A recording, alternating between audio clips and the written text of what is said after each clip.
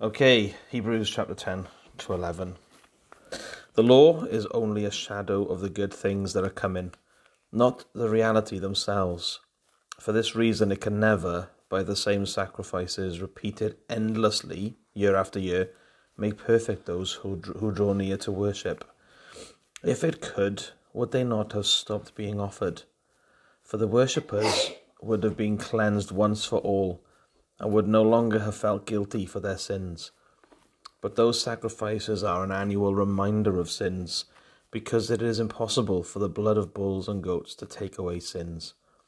Therefore, when Christ came into the world, he said, "Sacrifice and offering you did not desire, but a body you prepared for me. With burnt offerings and sin offerings you were not pleased. Then I said, Here I am. It is written about me in the scroll. I have come to do your will, O God." First he said, "Sacrifices and offerings, burnt offerings and sin offerings you did not desire, nor were you pleased with them, although the law required them to be made."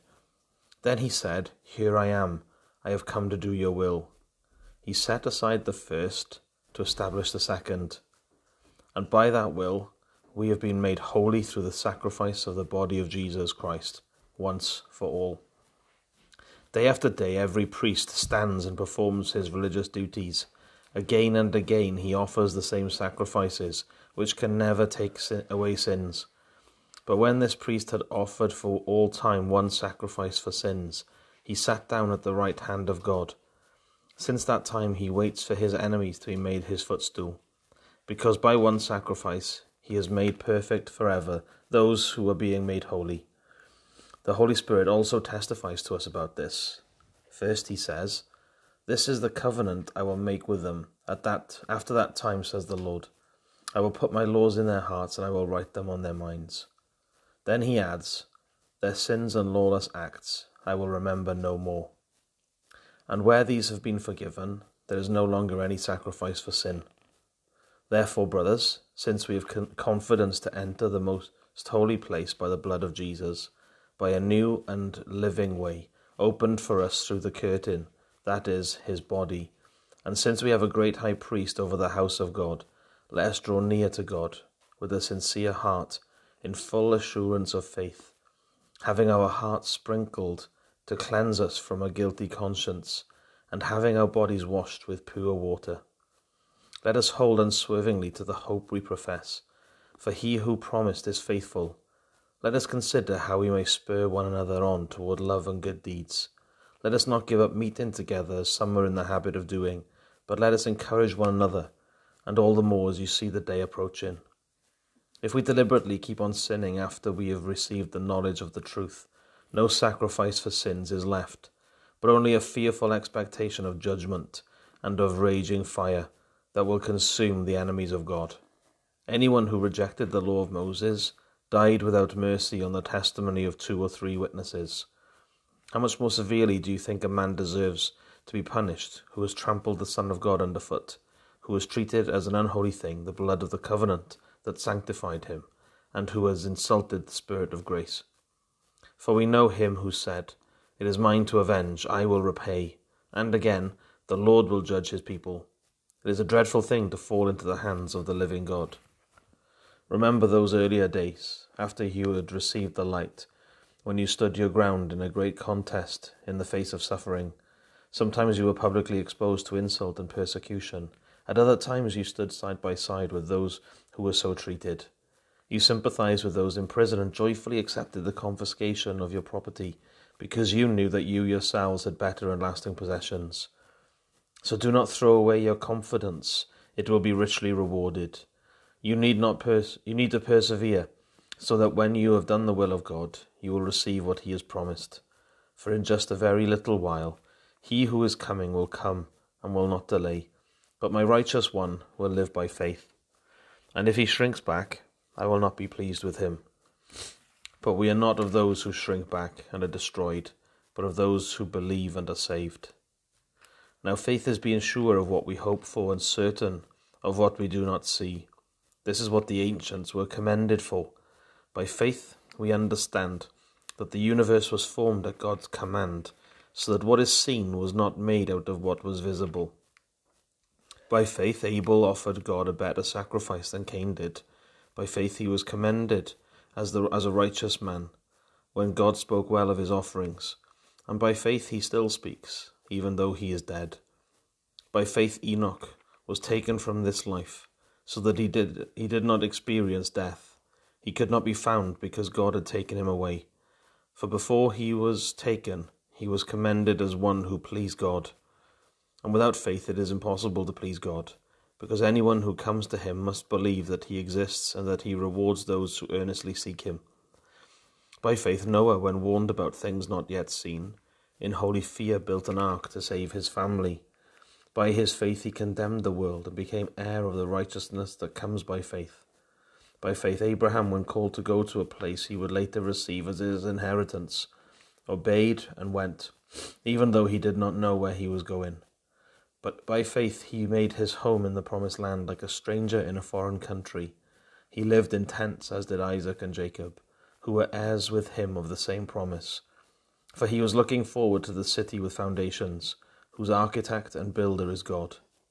By faith Abraham, even though he was past age, and Sarah herself was barren, was enabled to become a father, because he considered him faithful who had made the promise.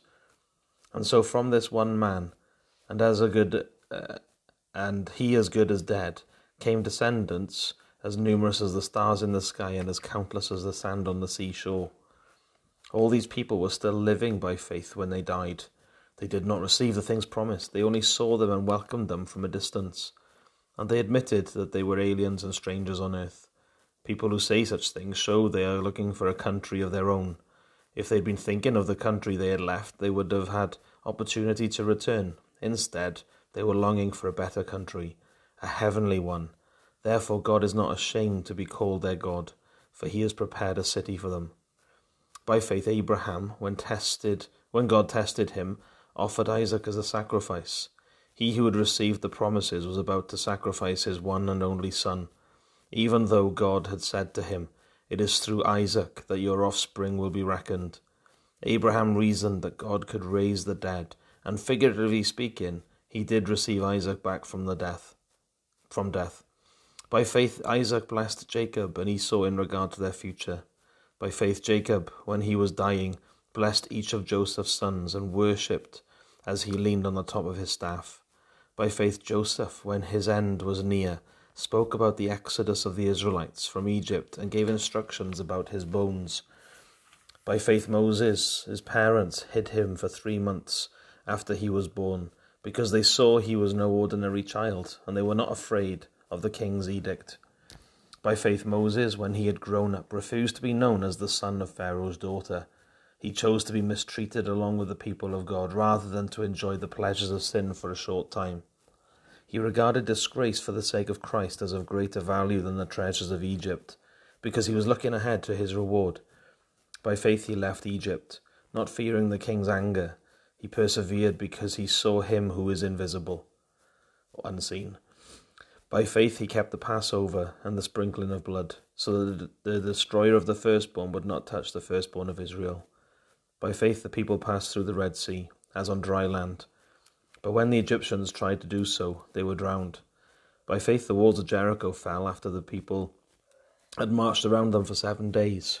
By faith the prostitute Rahab, because she welcomed the spies, was not killed with those who were disobedient. And what more shall I say? I do not have time to tell you about Gideon, Barak, Samson, Jephthah, David, Samuel, and the prophets, who through faith conquered kingdoms, administered justice, and gained what was promised, who shut the mouths of lions, quenched the fury of the flames, and escaped the edge of the sword, whose weakness was turned into strength, and who became powerful in battle and routed foreign armies. Women received back their dead, raised to life again. Others were tortured and refused to be released, so that they might gain a better resurrection. Some faced jeers and flogging, while still others were chained and put in prison. They were stoned, they were sawed in two, they were put to death by the sword. They went about in sheepskins and goatskins, destitute, persecuted, and mistreated. The world was not worthy of them. They wandered in deserts and mountains and in caves and holes in the ground. These were all commended for their faith, yet none of them received what had been promised. God had planned something better for us, so that only together with us would they be made perfect. That's so cool, isn't it? Yeah, may you be encouraged in your faith as you've listened to the word, isn't it? That your faith is topped up, so that you can live today by faith, live believing that God exists and He is the rewarder of those who earnestly seek Him. That's the definition of faith in you, isn't it? So may you go into your callings today full of faith. And may that come into every decision that you make. There's lots of decisions made by people there, isn't it? But they made all those decisions by faith. Moses, by faith. Not going to be part of Pharaoh's family. People of God, yeah. So may you be full of faith today. And may you know that God has called you to something incredible, the new creation, the resurrection. It's incredible what God has called us to. This is not our home. We're looking for a better country whose architect and builder is God. Awesome. God bless you today. Grace to you. Lord willing, see you tomorrow. Bye-bye now.